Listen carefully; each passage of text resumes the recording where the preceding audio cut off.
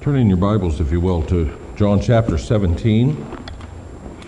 Let's think a bit more about this passage before we eat the supper together.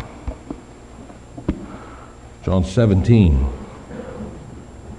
This morning we'll look at verses 13 to 19. This week I was rummaging through some old cassette tapes looking for a Michael W. Smith album from a young friend, Andrew. And sure enough, I found one, and since I hadn't heard those songs since Nathan was in high school a bunch of years ago, I put it on and listened for a while. And this particular tape is Smitty's first big crossover hit, Place in the World. You've probably heard it. The chorus goes something like this: I'm looking for a reason, roaming through the night to find my place in the world. Not a lot to lean on. I need your help, your light to help me find my place in this world. And the second verse reiterates the question: if there are millions down on your knees among the many, can you still hear me? Hear me asking, where do I belong? Is there a vision I can call my own? Show me. I'm looking for a reason, roaming through the night to find my place in the world. Not a lot to lean on. I need your light to help me find my place in this world. As Michael W. Smith wrote those words about asking God to show us where we fit, he probably had in mind a bunch of young people, you young people who are here, who are at a time in your life where you're really asking that question: where do I fit? It's a question everybody asks. Where do we fit? This morning I want to tell you that long before you ever prayed a prayer like that, or long before Michael W. Smith ever wrote a prayer like that, someone else prayed that we would understand our place in the world. That we would catch the vision of the place that God has for us here. I'm talking, of course, about Jesus and his prayer right here in John 17. In this passage we come to this morning, here he's praying just about that. And hopefully by listening carefully we can understand what he has in store for us, what our role is to be, what our place is to be in the middle of this world. Well, let me read it.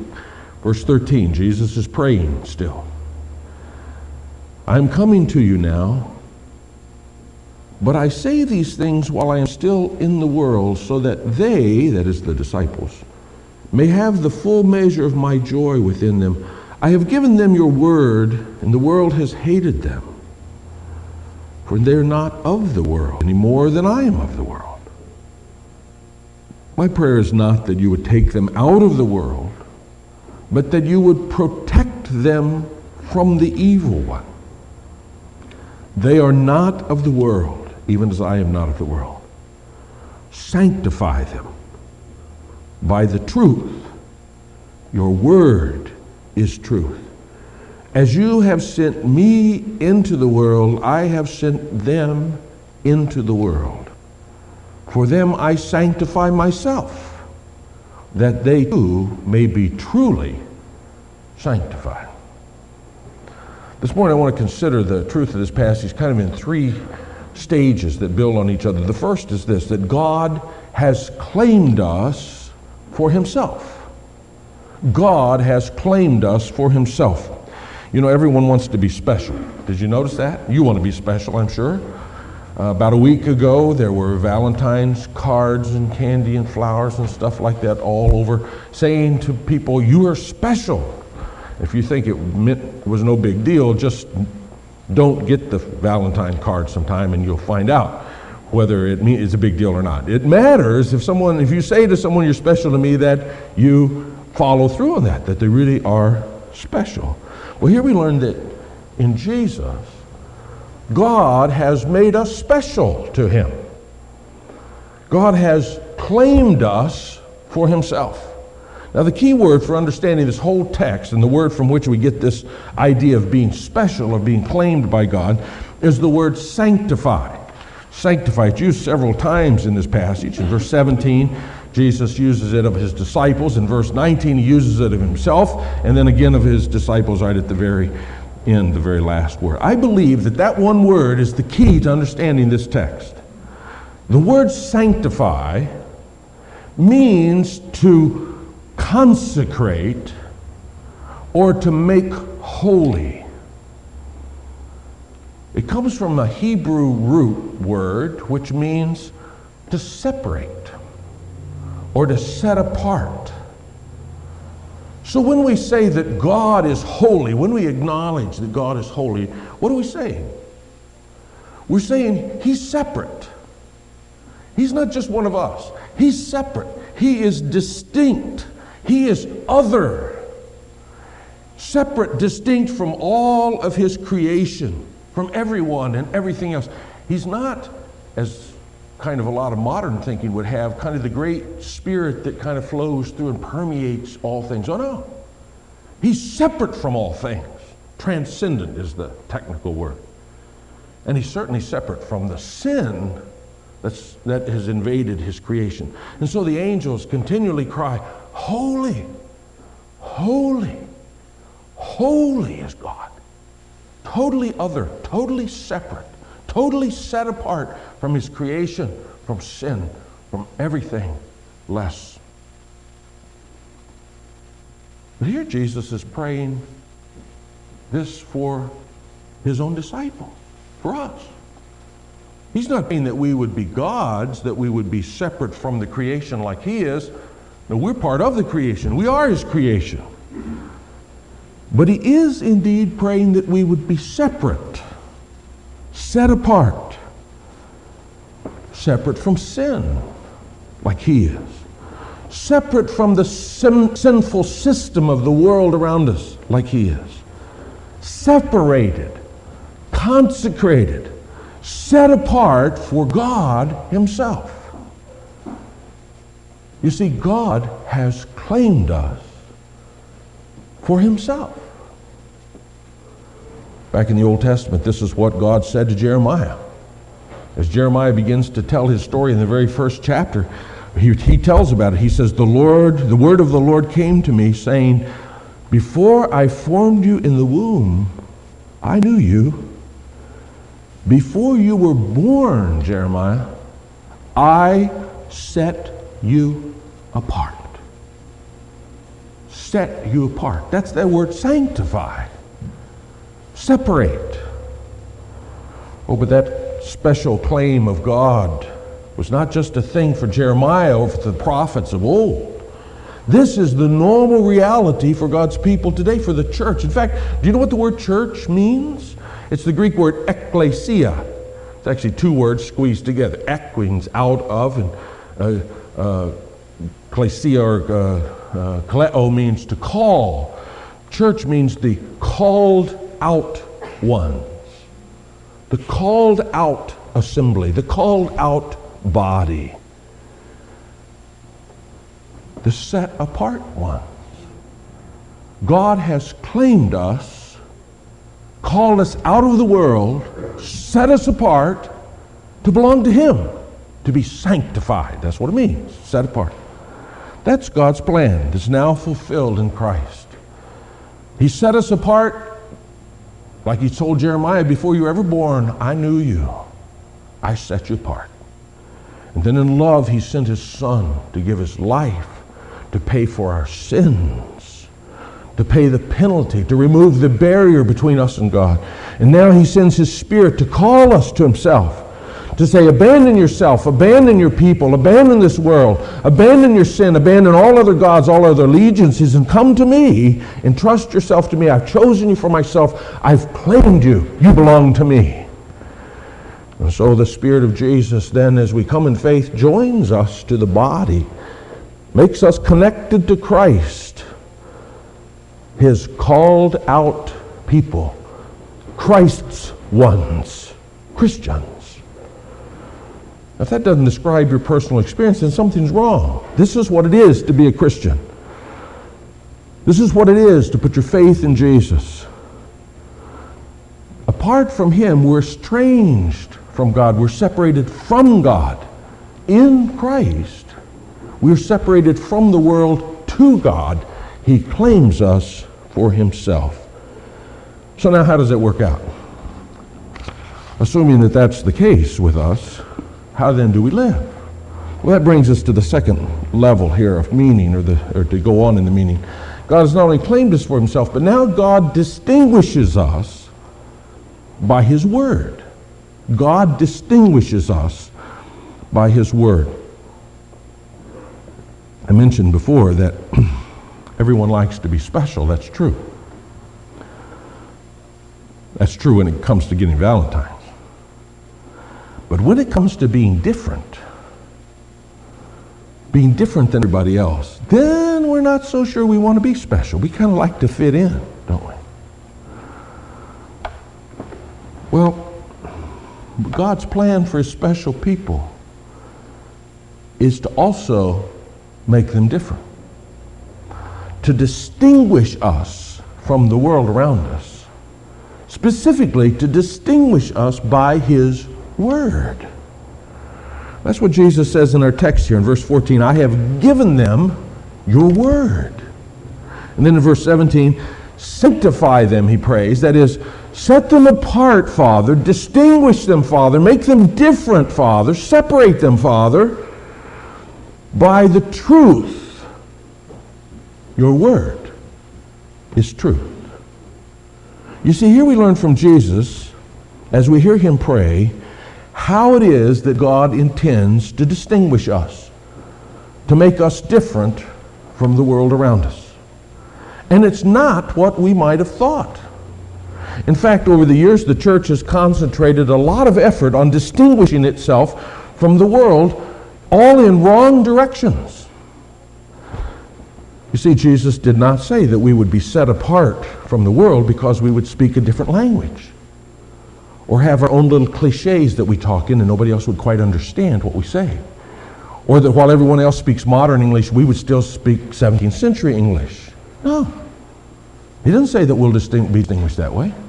He does not say that we would be distinguished from the world and that we would all live in little Christian communities, in little Christian neighborhoods or Christian towns or little Christian ghettos. No, he doesn't say that at all. He does not say that we would be distinguished from the world because we would wear different clothing, like the Amish, that we would only wear black, or that we would only ride in buggies or something.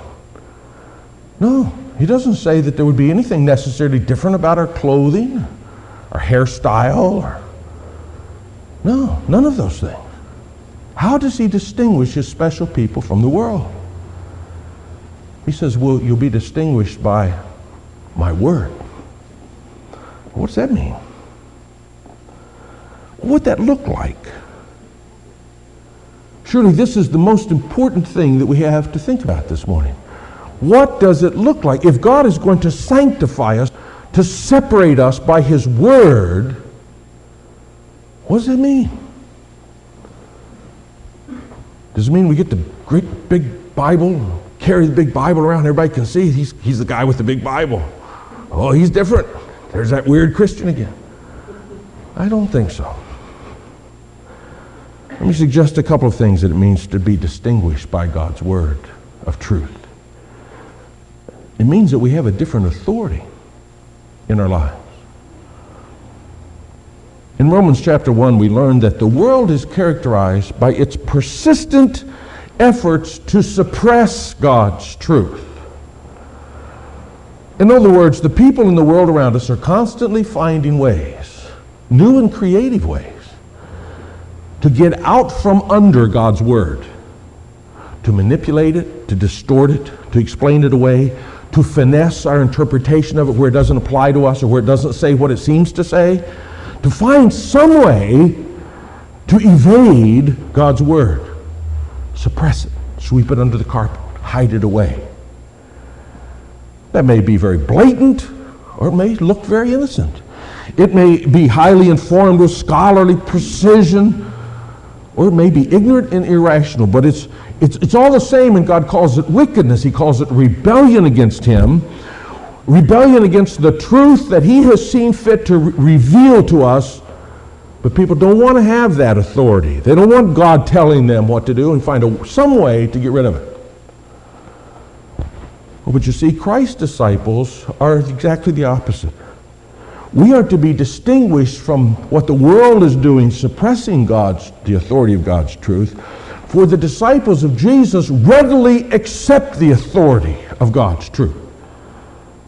It doesn't matter what everybody else thinks. What does God say? It doesn't matter what all the psychologists and all the sociologists and all the anthropologists in the world say. What does God say? It doesn't matter what has always been done or what has never been done, or what is guaranteed to work or what is guaranteed not to work, or what the majority thinks or what the pollsters say. No, what does God say? That's what matters to God's people. We have a different authority at every single level of our life, a different authority than the world around us. We bow our knee to the truth, the Word of God. Now, a lot of Christians claim that God's Word is authoritative. I mean, almost the whole church says that. But folks, in much of the church, when you look at the practice, it's just not so. When push comes to shove, multitudes of decisions are made by Christians, by whole churches, not because God said so.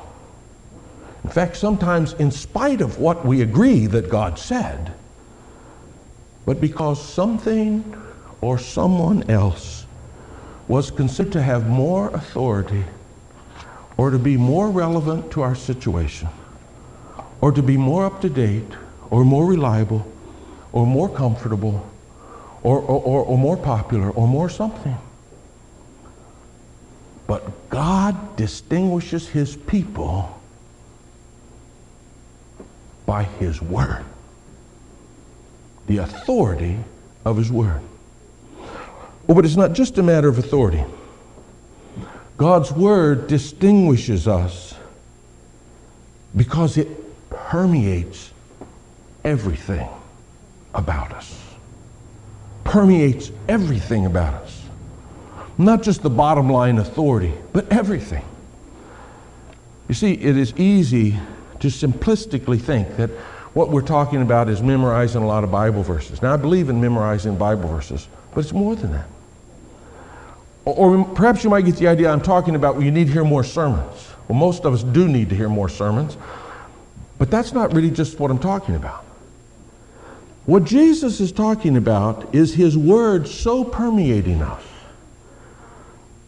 that everything about us, how we think, how we talk, how we make decisions, how we evaluate things, how we set priorities, everything about how we think and act is affected and changed and conformed to how God thinks, not how the world thinks. That's what the Apostle Paul is talking about when he writes in Romans 12. He sets before us this choice. He says, do not be conformed to the world. Instead, be transformed. How? By the renewing of your mind. Renewing it on what? With God's Word. You see, the influence of the world around us is like pollution in the air. We just breathe it in. It's coming into us all the time. We take it in without knowing it, and it poisons our mind. It changes our values. It distorts our affections. In short, to use Paul's term, it presses us into the mold to make us look just like the world looks. That's not an easy thing to fight. It's everywhere. So if we would be distinguished by God's Word, then it must be permeating us, We must be breathing it in more powerfully, more persistently, more profoundly than we breathe in the stuff of the world around us. That means we must continually feed on it, chew on it, let it correct us, let it rebuke us, let it instruct us, let it change us, let it radicalize us, because it will. That means we have to be reading God's Word every day. That means we have to do some digging to understand. It's not easy to understand everything in God's Word. It means we have to reflect deeply on how it applies. It's not just a quick thought, it's to think about it, as David says, to meditate on it day and night. It means we may need to get some help. We may need to hear some sermons and have some Bible studies and talk to some wise, mature brothers and sisters. It means we need to pray about it. We need to talk to the Lord about it. We need to humble our proud hearts before God and ask Him to change us and tell Him we're willing to be changed, to change anything that needs changing.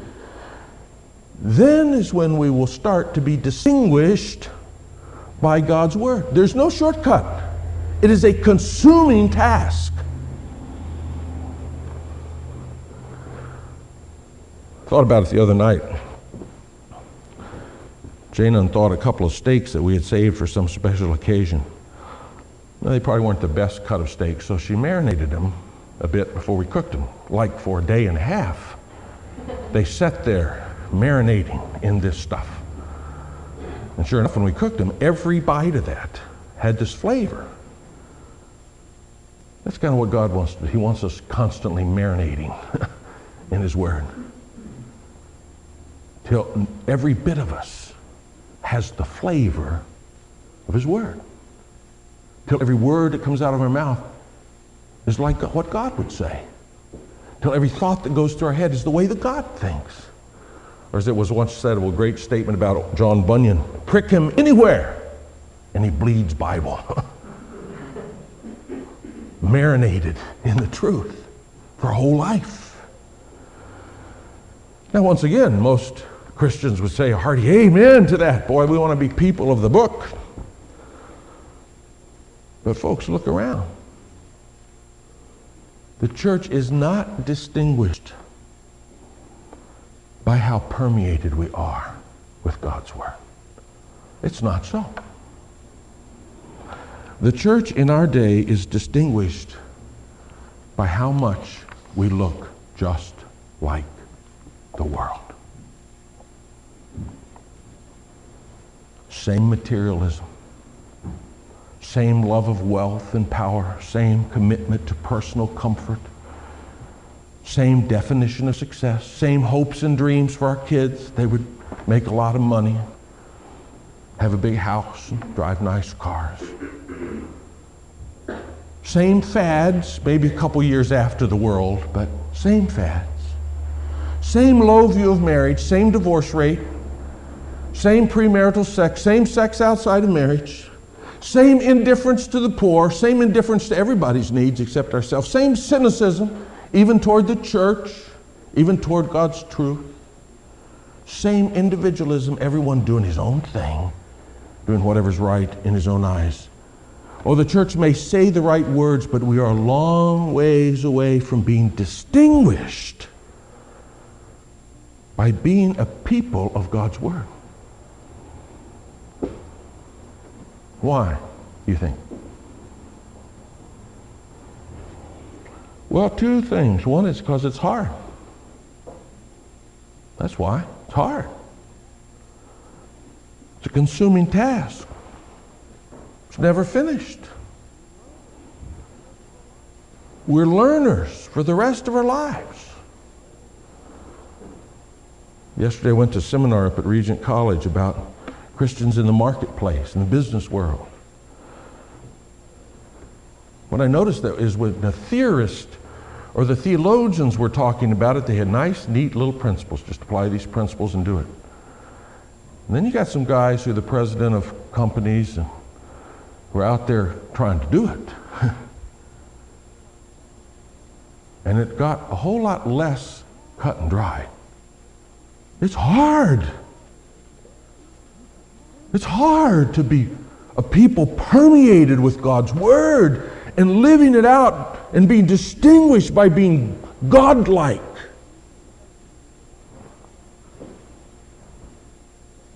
It takes a whole lifetime. You never quite arrive. It takes everything we've got. It puts us on our face before God every day. It's so much easier to just go with the flow and compartmentalize our faith off for Sunday morning and then just live like the world.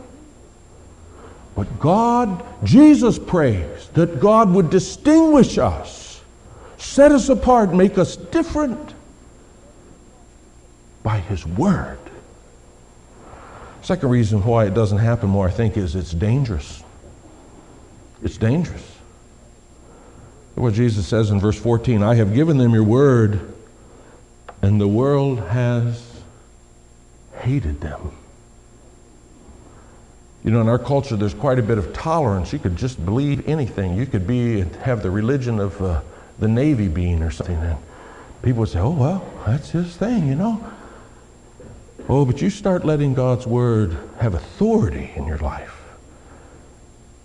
Give you a different agenda, and let it start affecting the way that you value, what you value and what you don't value, and what kind of priorities you set, and how you think and what you do, how you make decisions, and you will encounter open hostility.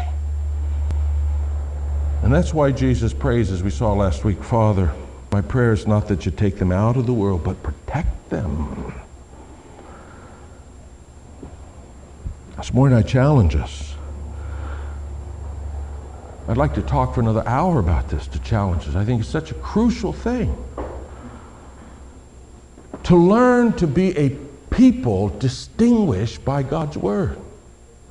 I don't mean the simplistic Bible-thumping fundamentalism that some people have, where you just glibly throw out a Bible verse for things. Most of us are not inclined to that. But neither do I mean the thing that many of us are inclined to, and that is to just adopt the ways of the world and kind of baptize it and somehow put a little Christian spin on it and act like that's a Christian thing. No, not that either. We have plenty of both of those. What I'm calling us to, and what Jesus is praying for us, is that our place in the world, our identity in the world, would be that we would walk a life of humble submission, of diligent attention, of fervent devotion to the Lord, not as we conceive of Him in our minds, but as He shows us Himself in His Word. And that day by day, line by line, verse by verse, He would change us, thoroughly change us, every inch of us, until at every level of our thinking, at every level of our emotions, at every level of our loves and hates, at every level of our reasoning, that we would be just like He is. That's our calling. God distinguishes us by His Word. Oh, but then there's one more thing our text says. When we understand that God has claimed us for Himself, and that what He wants for us is that we be distinguished, made different from the world by being a people permeated by His Word, then we need to hear this last truth. God sends His holy, separate people back into the world. God sends His people back into the world. Well, this isn't what we want to hear. Once we see how corrupting the world is, once we commit ourselves to be different and to really be permeated by God's Word and to be out of step and accept the fact that we're going to be out of step with the world, then what we want to do is to get away from it, gather ourselves in our little Christian compound, and enjoy being different. That's not God's agenda. He sends us back. He says it explicitly in verse 18. As you sent me into the world, I have sent them. Perhaps even more pointed is the example of Jesus. In verse 19, Jesus says, I sanctify myself. In other words, I set myself apart. What does that mean? Jesus the Son, the perfectly holy one, was absolutely sanctified, was absolutely set apart from all of eternity. How is it possible that he should be set apart? In what sense? Well, he's about to go to the cross, that's what. He sets himself apart not from the pain of the world, not from his presence in the world. He sets himself apart to do the Father's word, though it means his life. Here Jesus' mission is set before us, and he says, and Father, as you sent me, and I set myself apart to do what you sent me to do, now I send them back into the world, set apart, different, to go like I've gone and be faithful, even if it costs their lives. That's what he's calling us to. Not just to be different, but to be set apart for mission. Sent back into the wicked world, to be salt, to be light. We spoke of Jeremiah's call a few minutes ago. Well, this was also part of his calling. The word of the Lord came to me, he says, saying, before I formed you in the womb, I knew you. Before you were born, I set you apart. But then he continues, I appointed you as a prophet to the nations. Oh, sovereign Lord, Jeremiah says, I don't know how to speak. I'm only a child. But the Lord said to me, do not say I'm only a child. You must go everywhere I send you to and say whatever I command you.